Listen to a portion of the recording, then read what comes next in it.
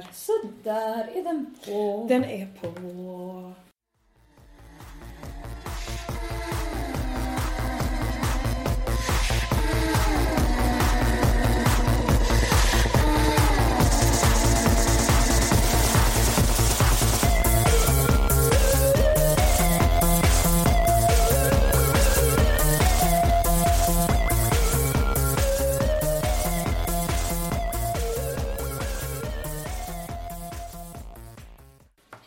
Hej. Hej och varmt välkomna ska ni vara till podcasten 2 fruntimmer med Felicia Tomala. Hej hej. Och Teresa Ni. Hej. Som fortfarande inte har någon röst. Nej. Hur som helst. Nu år 2014 lider mot sitt slut. Så vi tänkte göra en liten nyårsspecial. Ja. Så vi säger att det är årets nyårskaramelle. Pow, pow, pow, pow. Förra året la jag in raketljud. Gjorde du det? I podden. Ja, har du inte hört det? Ja, det var fantastiskt. Det är nästan så vi gör det i år igen. Det måste göra det. Ja. Så att om vi säger så här, varmt välkomna till 2 fruntimmers nyårsspecial. Så vet ni. Så kommer ni bara höra att det är raket i bakgrunden. För att så bra är jag på att klippa. Ja, hur som helst. Ja. Jag brukar alltid, det här kanske jag sa förra året, men jag brukar alltid, de jag firar nyår med, innan det har blivit för stort fylleslag, vilket det inte blev förra året, men innan liksom, med risk för att det blir fylleslag för att det är nyår, så brukar jag fråga typ under middagen eller eftermiddagen, när folk ändå är okej, varför upplägget är alldeles för långt, Felicia. Snabbare till punchlinen. Men i alla fall. Nej, men det jag brukar göra är att jag ber alla säga det sämsta som har hänt med året och det bästa som har hänt med året. Och det är ofta väldigt svårt att välja en grej. Ja. Men annars blir tar det alldeles för lång tid. Ja. Och B, har man haft ett pissår så kan det vara skönt att det bara är en. Å andra sidan är det väldigt svårt och om det bara är en grej så förväntar man sig att det ska vara så himla stort. Ja. Så då går det inte att säga så här, ja men det var så himla skönt att... ja, det är sant. Ja. Jag fick det där brevet postat här en vecka. Alltså, men jag tycker i alla fall formen är rolig, eller? Ja, det är det absolut. Ja. Jag satt ju bara och försökte komma på några tragiska saker som har hänt det här året. Men vi kan väl börja med det bästa.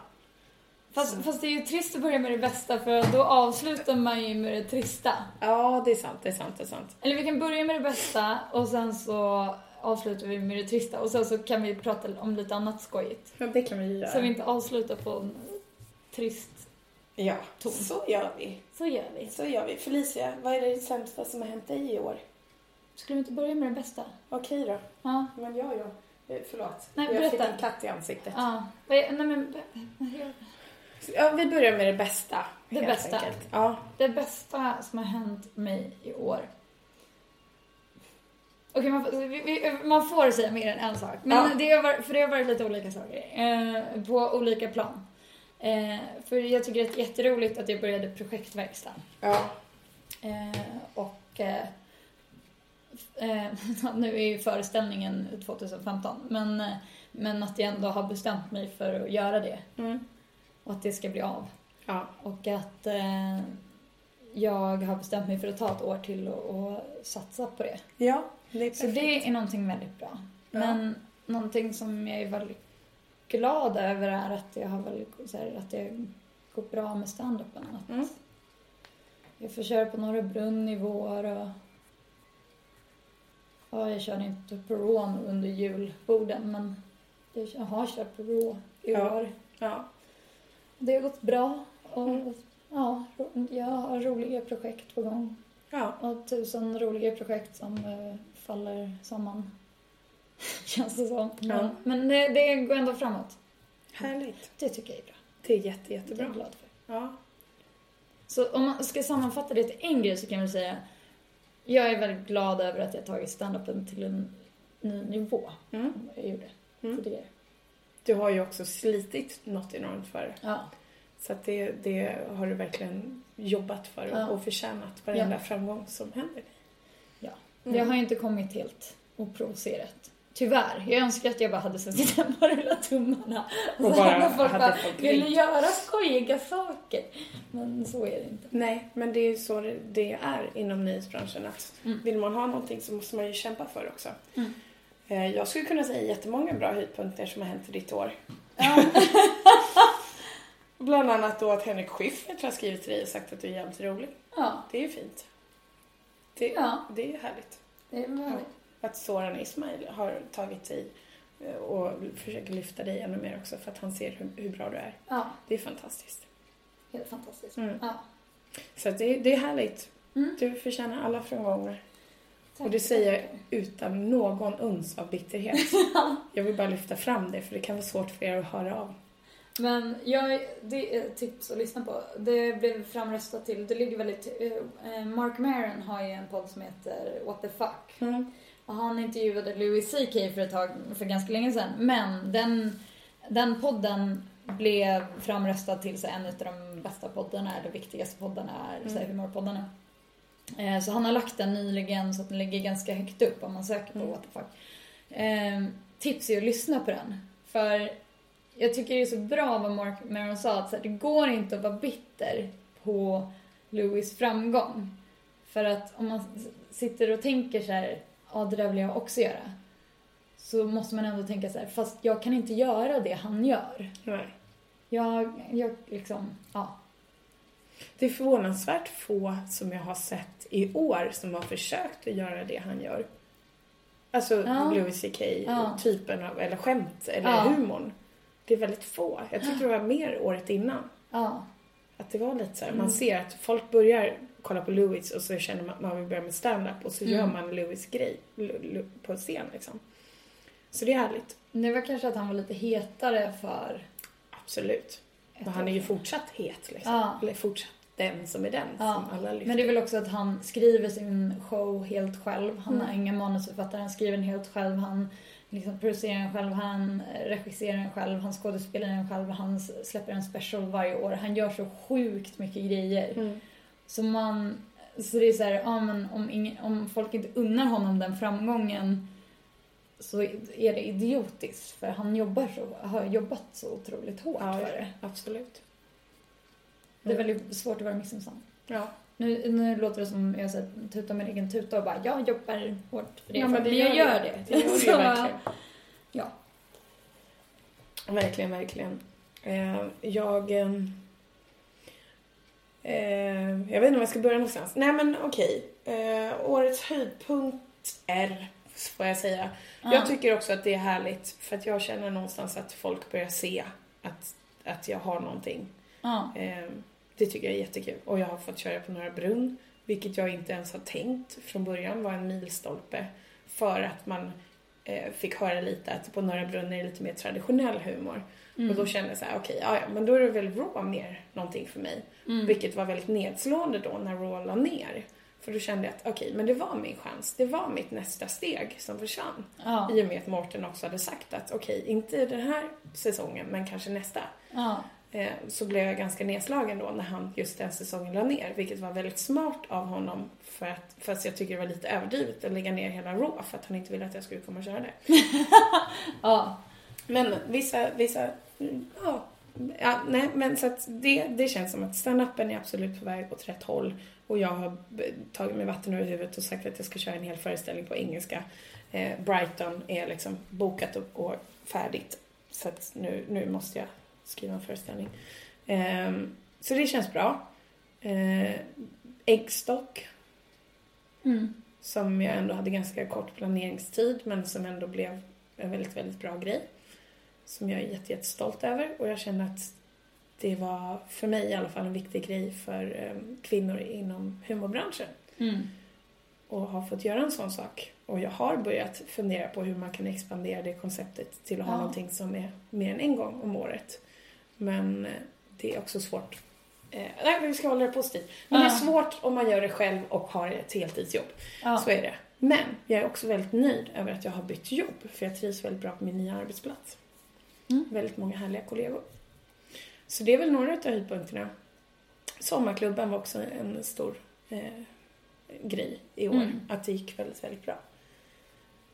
Men det som var kul med Eggstock var också att det var liksom en motreaktion på lite Karin och Mårten-grejen.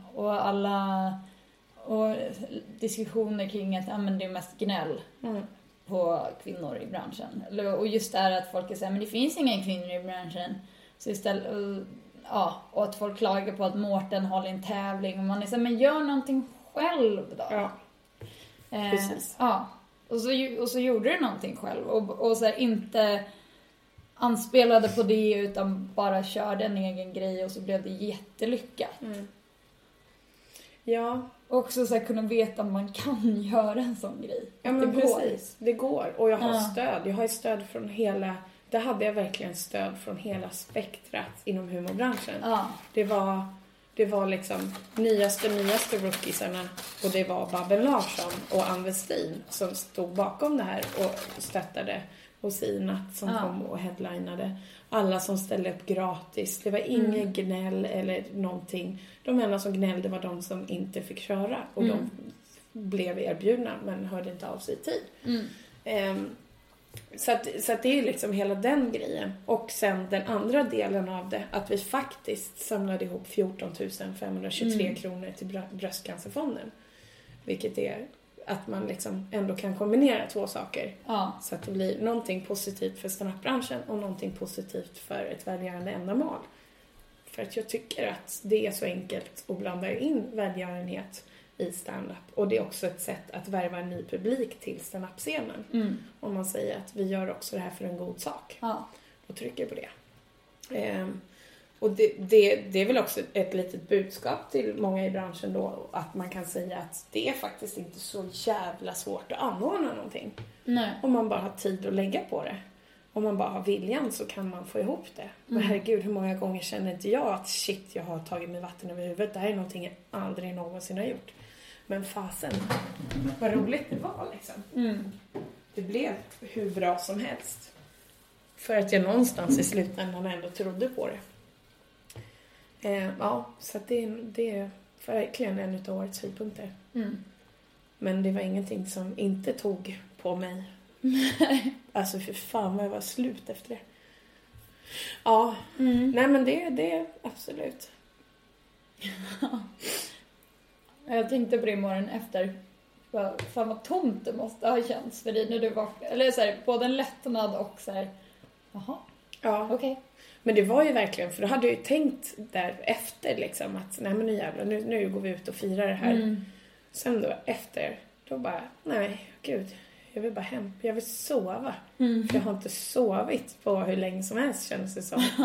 Jag måste sova.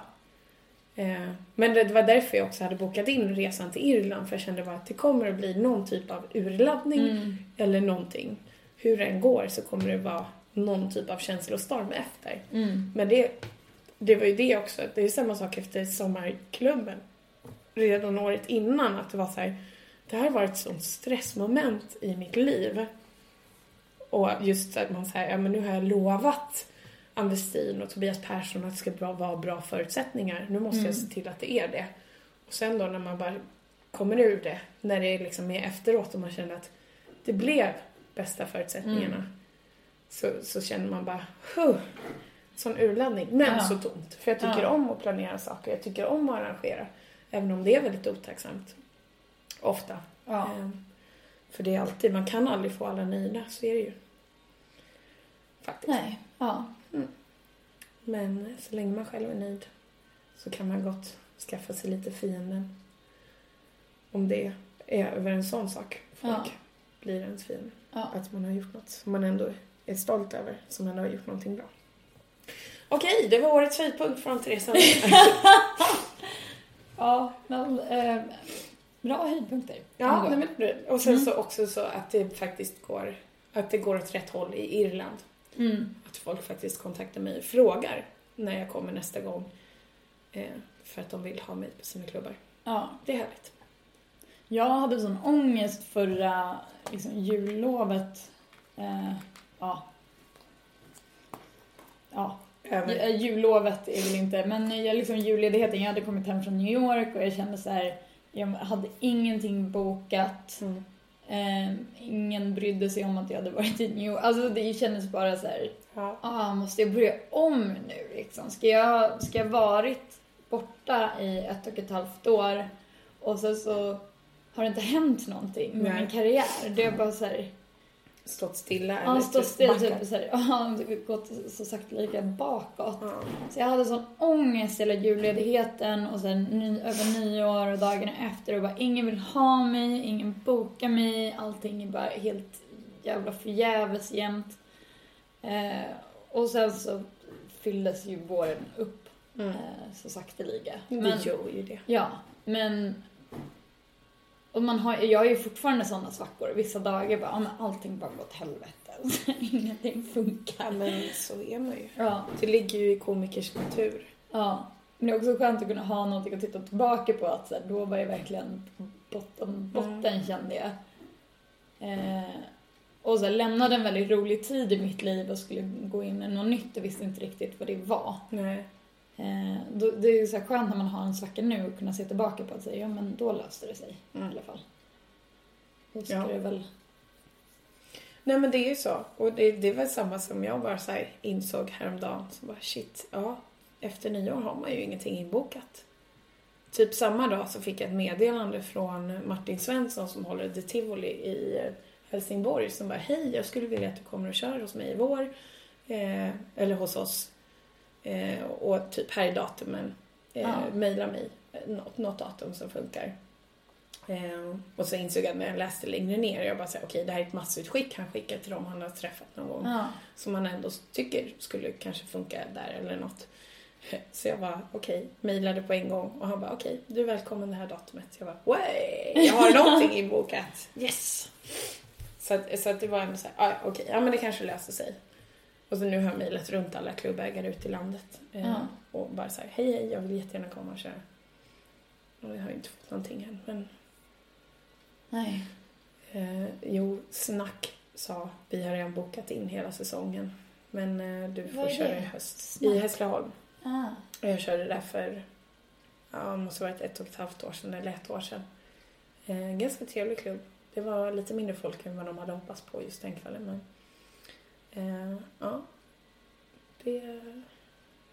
Men herregud, det är fan 1,5 år sedan. Måste det ha varit. Ja, skitsamma. Tiden går fort. Tiden går fort när man har gig. Ja, vad har hänt i år då? Som är roligt. Ja, men det har ju hänt en massa.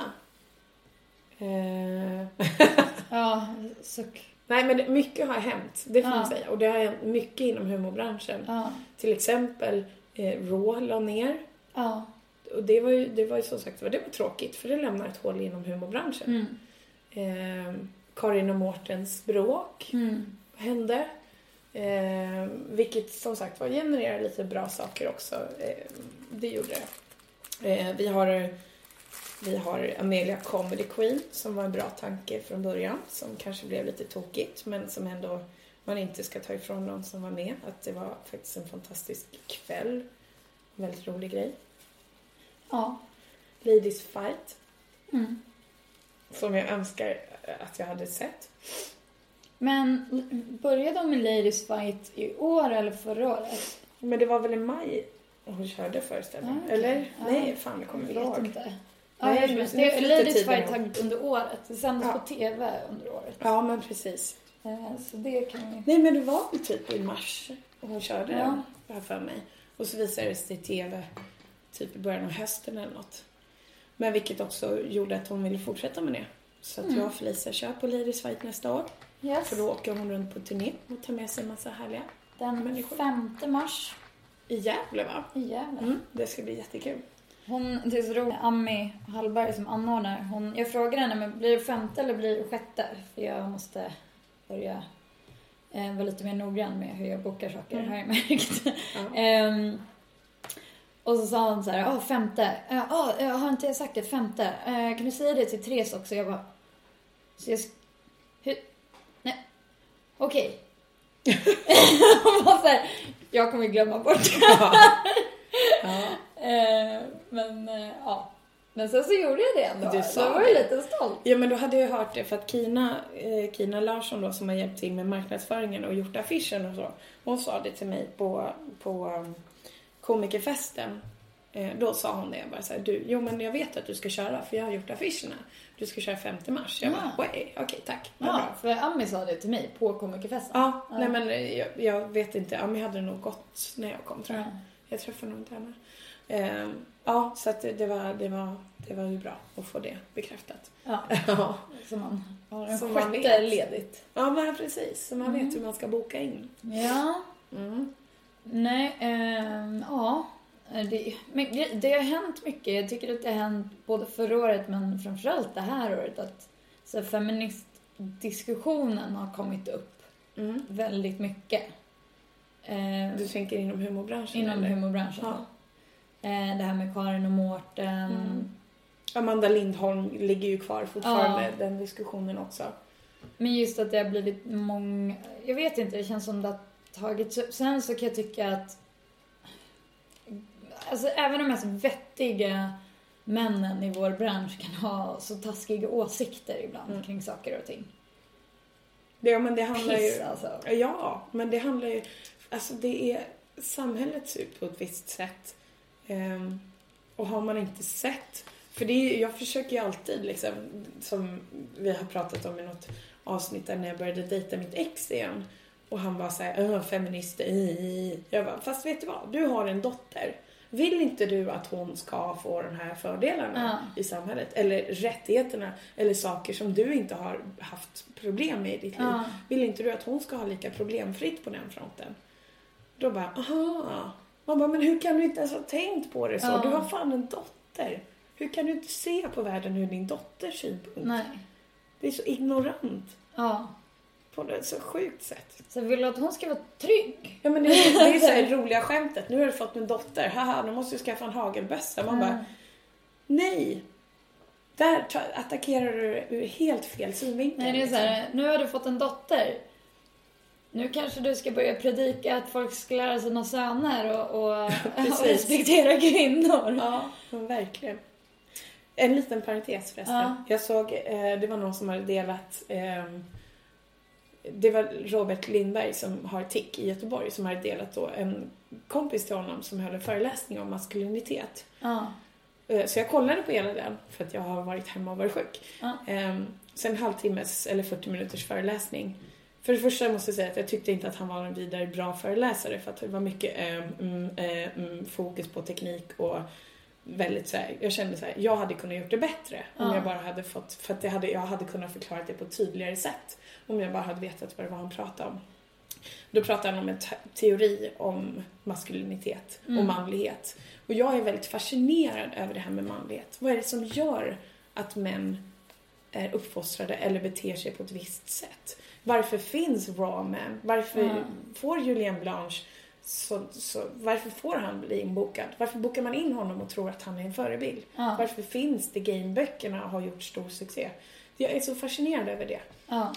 Så då tänkte jag, men det här kanske är intressant att kolla på. Så kände jag, men det här lyfter inte fram någonting. Nej. Jag vill gå in djupare på det här. För jag tror att hela problemet som gör att kvinnor har sämre förutsättningar, rättigheter, eller alltså så att vi har det sämre i samhället och är förtryckta på många sätt handlar om vad det är för män vi har i samhället. Och hur kan man ändra sättet som män ser på? För det är inte, mest effektiva är inte att stå i fronten och skrika. Uppenbarligen. Nej. För män fattar inte utan de bara, bitterfittor. Så att jag var så här, jag är så fascinerad över hur formas en man till att bli den han är. Men jag tror också så här, det finns inte ett sätt att lösa någonting på. Nej, absolut utan inte. Jag tror att vissa måste stå och skrika. Jag tror att så här, det finns en poäng med att lite damer finns. Självklart. Men sen så tycker jag Fatta, den organisationen som jobbar för att få en samtyckeslag. Att folk ska vara medvetna om samtyckesfrågor och så vidare. De har ju Fatta man också. Där de pratar om maskulinitet och det är ju också så här, det drabbar ju inte enbart kvinnor. Det drabbar ju hela samhället. Att maskulinitet har så mycket negativa saker, så våld och så vidare. mäns våld mot kvinnor och så vidare. Och ni, inte alla män, men sån struktur. Majoriteten. Ja. Och så här, väldigt bra organisation för det första. Men jag tycker att det är väldigt bra att diskutera, för det är något positivt för nästa generation pojkar också.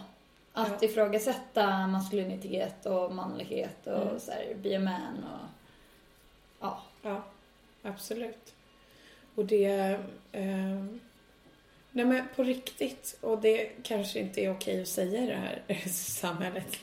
Jävla landet längre. Nej, men alltså jag är fascinerad av manlighet. Jag skulle vilja läsa mer om det. Jätteintressant. Kvinnohat på Instagram, för er som inte följer den. Jätteintressant. Nu, veckan som har varit så har det handlat just om mäns våld. Och då självklart så här, det går inte att hymla med att det oftast är kvinnor som är offer för mäns våld. Men det är också män som är det. Men den här veckan då, för att det är på kvinnohatsidan, så fokuserar på mäns våld mot kvinnor. Men otroligt intressant. Jätteintressant. Mycket statistik och bara, här är fakta. Ni kan inte förneka fakta. Nej. Och så är det alltid några som trollar och bara, det finns män som blir slagna av sina kvinnor också. Man bara, men vi pratar om ett samhällsfenomen. Hon pratar om en struktur som finns. Och hon gjorde ju så här 1000 disclaimers där det stod att så här, man kan inte identifiera sig med olika kön, bla bla bla bla bla. Men det här handlar bara rent statistiskt, och det kommer enbart fokusera på mäns våld mot kvinnor. Och det är ju olika tydligt första inlägget liksom. Nej, men och så går folk ändå in och ska vara så här jobbiga. Men det var en väldigt bra vecka. Kvinnohat är väldigt bra Instagram-konto. Jättebra Instagram-konto. Nej, så att jag känner att jag skulle vilja lära mig mer om manlighet. Jag har en bok om... Ja, jag tror att jag... Kan inte du kolla det? Jag tror att jag äger den. Jag vet inte om jag lånat den eller om jag köpte den. Men jag har en bok om maskulinitet hemma, tror jag. Jag skulle jättegärna läsa den. För att jag är fascinerad över... För att jag förstår ju också att det är inte lätt att vara man och växa upp i det här samhället. Och det finns otroligt många bra män där ute som faktiskt ser strukturer. Vi har jättemånga manliga medlemmar. Och det gör mig jätteglad. Att jag går in på Tinder och ser gemensamt intresse Fi. Man bara, wow. Det här hade inte hänt för ett år sedan. Nej. Så det känns ju som att det finns ett uppvaknande. Och jag är jättefascinerad över det. Ja, men sen så är det också så folk som röstar på Fi och män som, och så, mycket så här medvetna Stockholmsmän som fortfarande har rätt risiga åsikter. Ja, jo, och det hittar ju mig själv också. Jag kan också ha... man lär sig länge man lever, verkligen. Ja, verkligen. För jag kan hitta ruttna åsikter hos mig själv också. Men herregud, jag hade inte för 5 år sedan så hade jag inte kallat mig själv för... Eller jag kallade mig inte för feminist för 5 år sedan. Nej, men när jag började med stand-up så var jag också så här... Ja, men det är väl bara att ta för sig. Ja, nej men alltså... så nu bara... Nej, men det är verkligen sen jag började med stand-up som jag har börjat se mer strukturer i hur saker och ting ser ut. Så det har varit ett politiskt och åsiktsuppvaknande, eller vad man ska säga. Det har format mig något enormt, vilket har gjort att jag har tappat många vänner. Nej. många manliga vänner. Ja. Men jag, å andra sidan jag har sagt, jag tror till och med jag har sagt i podden att så här, men jag har märkt nu och så upptäckte feminism när jag håller på med stand-up, och det stämmer inte. Nej. Har jag insett nu. Nej. För jag skrev så skolarbeten om det när vi skulle skriva någon så här historisk grej, så fick jag min grupp att skriva en så här kvinnotidning. Alltså men jag har aldrig tänkt på det som en feministisk grej, eller? Nej. Att det var så här ett självklart perspektiv, tänkte jag på det som. Ja. Och så här, men det är klart, man blir mer medveten också när man är i en mansdominerad bransch. Ja. Och jag menar, herregud, jag har jobbat i kvinnodominerade yrken och sett hur det ser ut. Och nu sen jag började jobba som barnmorska så blir det verkligen så här att man tänker så mycket mer på kvinnofrågor. Att man ser att men det är ingenting. Oftast så är det friska människor som föder barn. Då bara, men varför kan man inte fortfarande satsa lite mer på den sjukvården och se till att det blir bra? Varför ska vi behöva ha varför ska det behöva vara med plus som att men kvinnor går sönder så mycket. Då bara, men det är en kvinnorättsfråga. Att man inte forskar på förlossning och kvinnosjukvård. Hoppsan hejsan. För det är liksom... Nej. Så det har också varit en ögonöppnare. Att jobba som barnmorska och lite så här diskussioner om abort. Som man är så här, men vadå? För mig har det alltid varit självklart. Ja. Även om jag så sagt var inte personligen har valt att jobba med aborter, så är det klart att vi ska ha rätt till det. Ja. När jag var yngre, jag visste att folk som gjorde, vad heter det? Sex changes. Alltså när man... Könsbyte. Ja, könsbyte, det heter så. Ja, kan man säga. Ja. Att de blev tvångssteriliserade. Jag visste det. Men jag ifrågasatte det aldrig. Jag tyckte att, det är så det är. Ja. Men då var jag ändå så för att homosexuella skulle få adoptera. Jag var för, liksom, jag hade koll på vissa frågor men inte alla. Nej. Och sen så det är också så här, det är ju självklart att det syns ju på samhället att ju så här, frågor är inte så stora och inte så uppmärksammade, så då är det klart att det var den frågan som hamnade i skymundan för mig med. Men man tror att man är så himla medveten jämt, och det är man verkligen inte. Men det är det jag känner också. Det är därför jag är lite sugen på att plugga genus. För att jag känner att, som vi har diskuterat lite just där, att som feminist, för det har varit mycket diskussioner på nätet också just där, att men hörni, ni glömmer bort den här gruppen. Ni glömmer bort. Och det är så här, ja men visst, jag är vit medelklass. Jag kan bara tala för mig själv. För jag har inte rätt att gå in och tala för någon annan. Det är inte okej för mig att ta transpersoners ställning. Eller bara så här, tala för dem. Eller tala för homosexuella. Eftersom jag inte identifierar mig som homosexuell, så är det inte okej. Nej. Och det är ett problem. Ja. Så. För att vi ska ju gynna så att alla kan komma fram och prata. Så är det ju. Men det blir ju det. Att fokus blir ju på det jag ser i mitt liv och som jag utsätts för. Eller som jag ser hela tiden pågår systematiskt runt mig. Och då är det lättare att fokusera på det. Ja, jag sa det till en komikerkollega. Eller jag sa det till Aron Flam. Vet väl kanske folk vem det är. Men för vi satt och pratade om min föreställning. Och så här, pratade material och så här, inriktning. Och så här. Och så är det väldigt svårt för mig. För att jag är ju vit, heterosexuell, övre medelklass. Den enda liksom... Ja, och det är svårt att så här, en genusinriktad föreställning blir svårt att kalla det för att det är mer feministiskt, för att det blir bara kvinnoperspektiv. Ja. Och så satt vi och skämtade om, och så sa jag så här, men jag kan ju inte gå upp och bara jag vill ha genusperspektiv på min föreställning, så här kommer 3 bögskämt. Alltså det går ju liksom inte. Nej. För det är ju typ så, oavsett om jag bakar in det lite snyggare, så är det ju typ så det blir. Ja. Men så, men jag har ändå skrivit 3 bögskämt. Ifall jag känner att... Du, här ska vi inkludera alla. Ja. Jag tycker också... jag blir så fascinerad över kvinnor som inte ser att det finns patriarkala strukturer i samhället. Ja. Jag har en Facebook-vän som är en komikerkollega, ska jag inte säga, men en person som har kört lite stand-up till och från, som har ganska ruttna åsikter. Hon la upp ett klipp här för ett tag sedan. Det var något klipp, en kille då som har en YouTube-kanal där han bara så här rantar loss på grejer. Och då var det så här antifeminister framförallt då, eller så här att han är antifeminister och han tycker feminister är bara dumma i huvudet, typ så här, femen, varför ska de visa brösten? Det är bara idiotiskt, typ. Och sen då den här nya Barbie-dockan som inte är Barbie-docka. Den här nya dockan som heter, gud, jag har glömt bort vad den heter. Men som är motsats till Barbie då, att den är normal i proportionerna och har sina flas liksom. Och bara det var bara som total rant, såga feminister längs fotknölarna, och hon delade den utan att skriva någon kommentar. Och jag bara så här, oh my god, what a fucking asshole. Och hon bara, jaha, tycker du? Jag tycker det var vettiga grejer. Då bara, okej, låt oss börja från början. Ja. Jag bara, men samhället ser ut på ett visst sätt. Och hon bara, nej, jag ser faktiskt inte det. Jag tycker inte det är något problem. Då bara,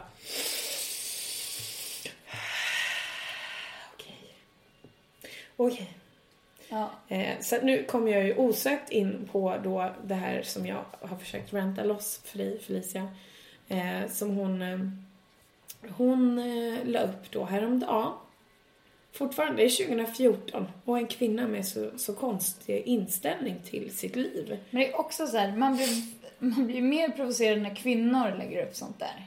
Ja, något enormt. Just för man är så här, men... Du om någon. Ja.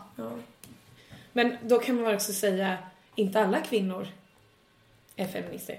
Nej, men då la hon upp en bild där det står då hon har tagit en bild på Metro, då står det julstök, då är vi som minst jämställda. Och jag har inte läst artikeln, men jag kan tänka mig att det handlar mycket om att, ja men precis, varannan man tar inget ansvar alls för att baka och pyssla inför julen, visar en undersökning. Och då har hon skrivit: The nagging never stops. Here's a tip for you. Stop. No one is forcing you. Literally no one. Problem solved. Du känner, fast skön inställning. Sluta bara gnälla. Och gör skit i och gör det.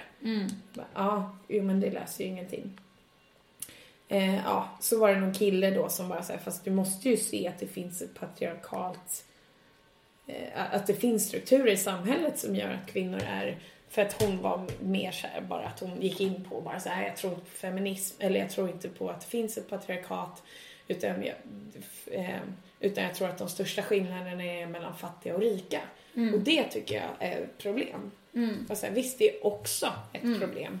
Men det är väl ett större problem att 50% av befolkningen är inte, alltså har sämre förutsättningar, sämre rättigheter, sämre bla bla bla, än att det finns fattiga och rika. Ja. För den klyftan kommer alltid finnas i ett samhälle hur man än gör. Ja. Och vem tror hon det drabbar hårdast också? Om man säger att det finns klyftor mellan fattiga och rika, om man är med på den premissen. Ja. Då är det så här, det drabbar de fattiga mest såklart. Men vilka bland de fattiga? Fast hennes poäng var ju, som hon också skrev då, att hon ser att en fattig man har sämre förutsättningar i samhället än en medelklass vit kvinna. Jag bara, fast det beror ju på vad man utgår ifrån. Ja. Men då så här, också återigen så här, tar upp så här, arbetsplatsskador och sådana saker. Att män har farligare yrken och sådana saker. Och det absolut ligger en poäng i det. Och att det är fler män som begår själv. Återigen de här vanliga argumenten som folk som är antifeminister har. Men det är ju inte fler män som har självmordstankar. Det är inte fler män som försöker begå självmord. Det är mer att män, nu är vi inne på maskulinitet igen, att män ofta väljer mer drastiska metoder. När de, a.k.a. mer effektiva sätt att ta livet av. Och mer våldsamma. Ja. Är lika med hänga sig, hoppa från bro, skjuta sig. Ja. Medan kvinnor tabletter, skära kanske. Gud vad skönt, för jag känner att det här var bara jag som så här, gissade och la in värderingar bara baserat på Hollywoodfilmer och vad jag själv skulle välja. Nej, men det är fler män som tar livet av sig, men det är för att de använder andra metoder. Det är inte fler som försöker, det är inte fler som är deprimerade, det är inte fler som... Nej. Liksom, och där kanske också är så att kvinnor har lättare för att söka hjälp. Vet inte. Jag vet inte. Nej. Jag tror att kvinnor är så lättare. Jag kan ju bara berätta, jag var hos doktorn. Och det här är också så här, nu lägger jag in en så genusreflektion i, men det behöver verkligen inte vara så. Det kan finnas andra anledningar. Men jag har gått till läkaren 2 gånger för att jag har haft problem med framförallt knäna och höfterna. Och har haft så ont i perioder så jag inte tar jag en kortare promenad eller går jag till skolan och går tillbaka hem eller liksom gör någonting. Alltså det gör så ont på kvällen så att jag kan inte sova. Vissa dagar kan jag knappt göra någonting för jag har så fruktansvärt ont. Och det började med att knäna svullnade upp och vissa dagar kan jag inte ha jeans på mig för att de är för tajta över mina svullna knän. Och så första gången jag sökte hjälp så sa min läkare, därför prata med din psykiatriker om. att det var psykosomatiskt. Mm. Och sen så efter ett halvår så söker jag till en läkare igen för att det blir inte bättre. Av att du går till en psykiater. Nej, och min psykiatriker säger så här, men det där kan vara nog... Och jag sa det till henne.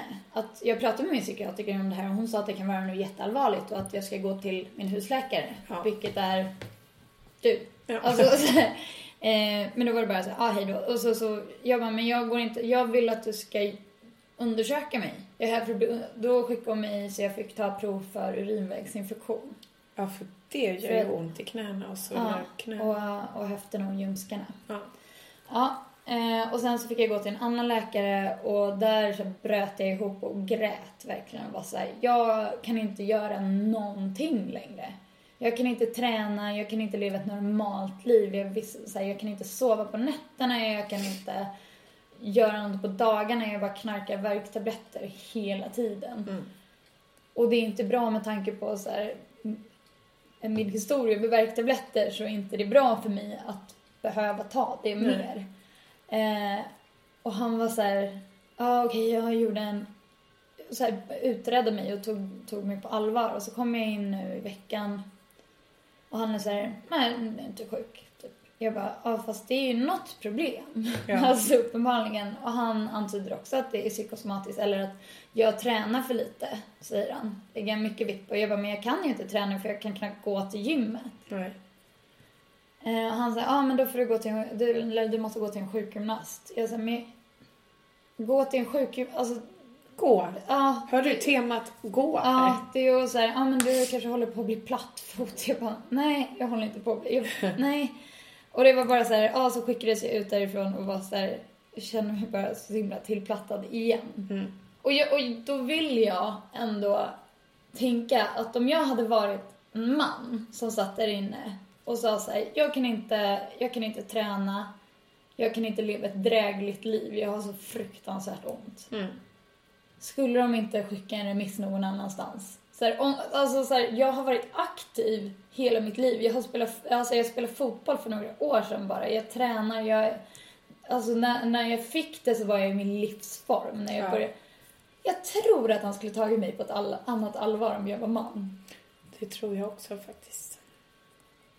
Men, eller akademiker. Jag vet inte så här, eller är det någon klassgrej? Jag vet inte. Skulle han ta mig mer på allvar om jag var doktor? Ja, men du vet att män, de gnäller ju inte så ofta. Så när de väl går till en läkare så är det ju någonting. Mm. Så är det ju. Det vet vi ju alla. Ja, jag vet ju hur mycket jag gnällde när jag hade brutit och krossat foten och gick till läkaren 2 månader efter det hände. Ja. För att jag fortfarande hade ont. Mm. Ja, det var gnälligt. Det var gnälligt. Ja. Fan vad gnälligt. Nej, fy fan säger jag. Men nu kändes det som att vi inte pratade så mycket höjdpunkter längre. Nej, men vi pratar saker som har hänt.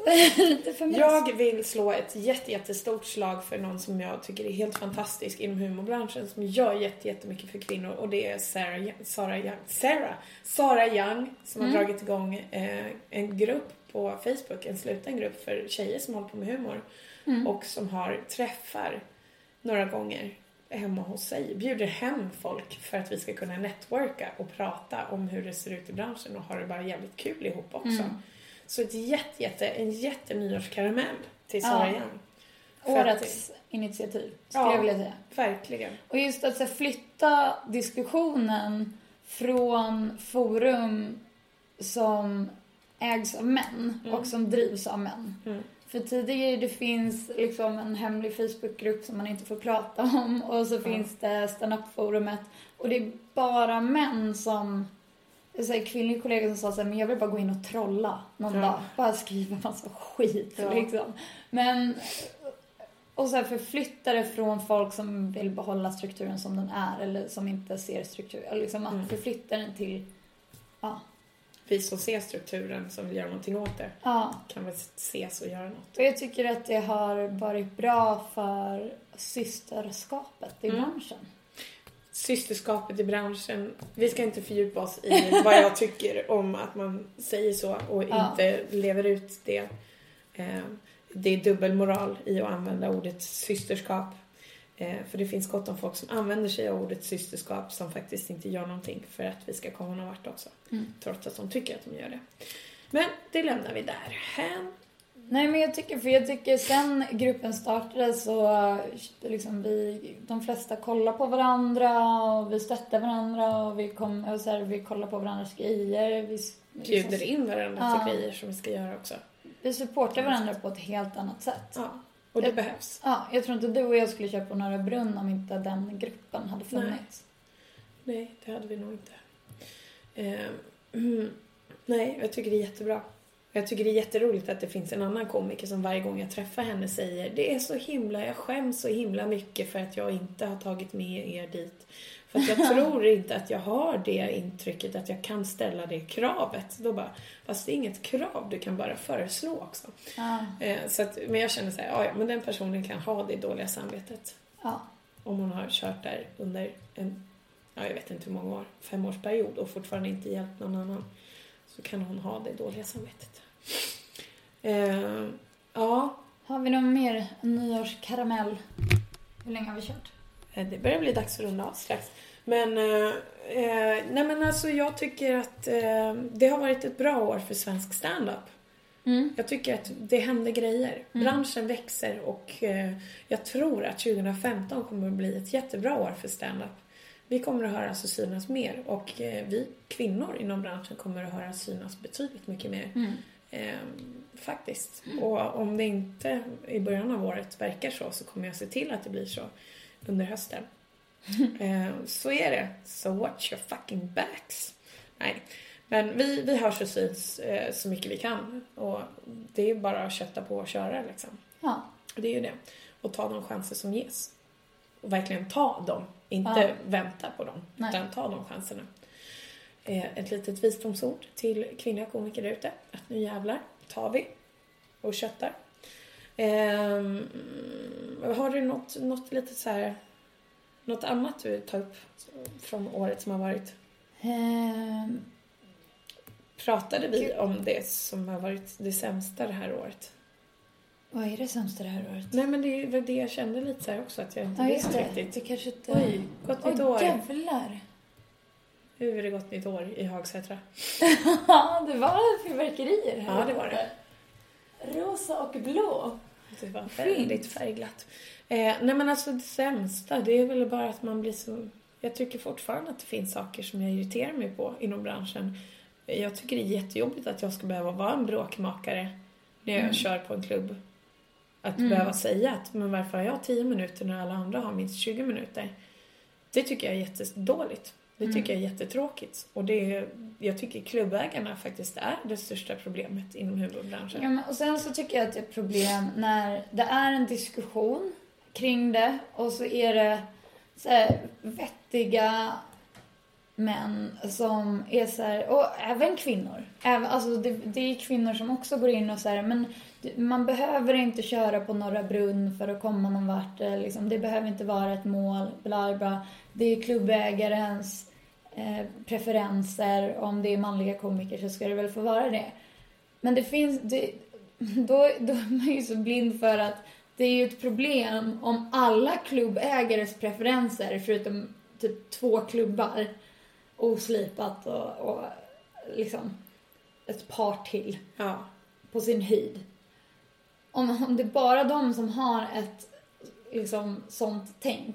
Det är ju problem om alla andra klubbägare har preferenser att killar är roligare. Varför är det så? Liksom? Det måste ju ifrågasättas. Verkligen. Och jag måste tycka lite så här, för det är också grejen att de tjejer som är på en headliner-nivå, jag tycker att de ska kräva en headliner-spot oftare. Kom till de klubbarna som räknas. Till exempel då Mafia Super Weekend som har haft väldigt få headliners på sina helger. Som är kvinnor. Har de haft än så länge. Och det som är bokat än så länge ser inte så upplyftande ut heller. Nej. Så jag tycker de som är på en headliner-nivå som har fans. Typ Emma Knyckare, Josefin Johansson, Melody Fasching, hon kör ju jättemycket, hon har ju en fanbase. Moa Svan. Jag vet att det finns mycket på den klubben som inte är bra. Men det är bara vi som kan göra det bättre om vi visar att vi kan dra folk. Ja. Så att det vore jättehärligt. Och jag menar, vad fasen, ska Magnus Bettner köra där kan vi för fasen Ann Westin eller Babben Larsson komma ner och köra ikväll. Ja. Jag förstår det, för de får inte något bra betalt för det. Nej. Men mer bara så här, kom gärna och gör det. Ja. Kan vi inte bara visa nu att nu jävlar liksom. Om inte annat för att se... alltså för de som... Det är ju ett problem också att de som är på så hög nivå aldrig ser de som är längst ner. Nej. Som aldrig kan liksom rekommendera. Eller, de vill lyfta nya komiker, men de har inte koll på nya komiker. Så kom ner Och kolla. kolla. Ja, man behöver inte köra eller Nej. headline. Man kan bara smyga in och ställa sig längst bak. Ja. Och bara se vad det är som finns där ute. För att det finns väldigt, väldigt mycket bra på den nivån.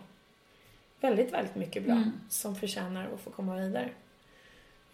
Både grabbar och tjejer som jag tycker sliter häcken av sig och förtjänar alla framgångar.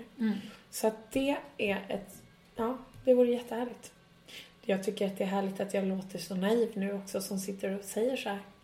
Men men vi kan väl ändå säga att 2014 har varit ett bra år generellt. Jag kan inte säga att jag har haft några djupare tragiska händelser faktiskt. Det är ingen som jag har stått nära som har dött i år. Det är ett framsteg från året innan. Jag har inte behövt... Jag är fortfarande förhållande befriad. Vilket jag tycker är skönt. Jag har fått min katt. Lucy, som har varit en jättefin... Hon har varit ett bra stöd i år.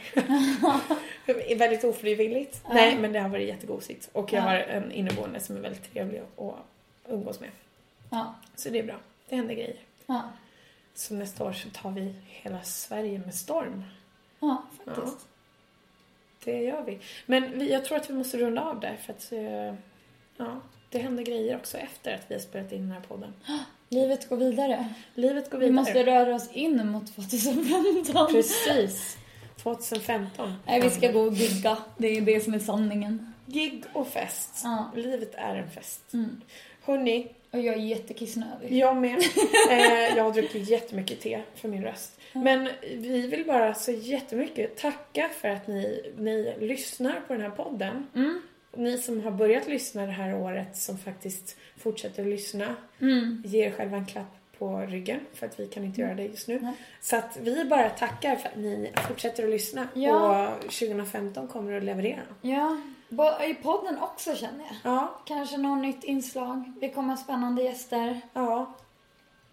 Det kommer att bli bra. Ja, det var allt jag kom på. Nej, men alltså vi ska försöka styra upp lite mer så att vi kan ha lite gäster som vi tycker kan ha något att säga. Men hörni, Felicia Tomma finns på Twitter och Instagram. Jajamensan, och på Facebook. Och då heter hon Felicia Tomma då. Ja, överallt. Ja, på Twitter och Instagram då skriver man ihop hela hennes namn, så hittar man henne. På Facebook kan man dela på det. En gång i tiden använde jag, nu ska veta, ni kanske tycker Felicia Tommal ihopskrivet är krångligt. Då ska ni veta hur krångligt Felicia Sundqvist Tommal är. Ja. Men eftersom Sundqvist slutar på T och Tommal börjar på T, så var det alltid ett problem. Och Kvist, QV. Ja, ska man börja... Besvärligt. Ja. Så det har jag tagit bort för er skull. Grattis, lyssnare. Jag heter Tess Komedén på Twitter och Instagram. Och Facebook finns vi båda två. Lägg till oss som vänner. Och skriv gärna frågor till vår Facebook-sida 2 fruntimmer. Med en 2 då kan man gå in och gilla. Och där kan man också se när vi lägger upp nya avsnitt. För det är där jag postar dem först. Så att gå in där och skriv gärna frågor till oss. Om det är något speciellt ni funderar på. Eller som ni vill att vi ska prata om i podden. Så gör det. Säg så här, men jag skulle vilja höra er spela in en nakenpodd. Så kanske vi gör det, vem vet. Eller jag skulle vilja höra den här personen som gäst. Precis. Det vore jättekul. Om ni bara så här, vore jättekul att höra. Okej. Hörni, gott nytt år. Ja, gott nytt år. Tack för att ni är ni. Ni kan säkert bli lite. Ja, okej. Vadå? För att ni. Ja. Jag tyckte det lät lite... Det är lite pretto. Eller pretto, jag tyckte bara att det kändes... Jag vet inte. Men vadå? Tack för att du är du. Tack för frikyrkligt. Ja, men vi har alla våra svaga sidor. Tack för att ni finns och för att ni väljer att lyssna på podcasten på fruktimmar. Ja, Vi hörs nästa år. det gör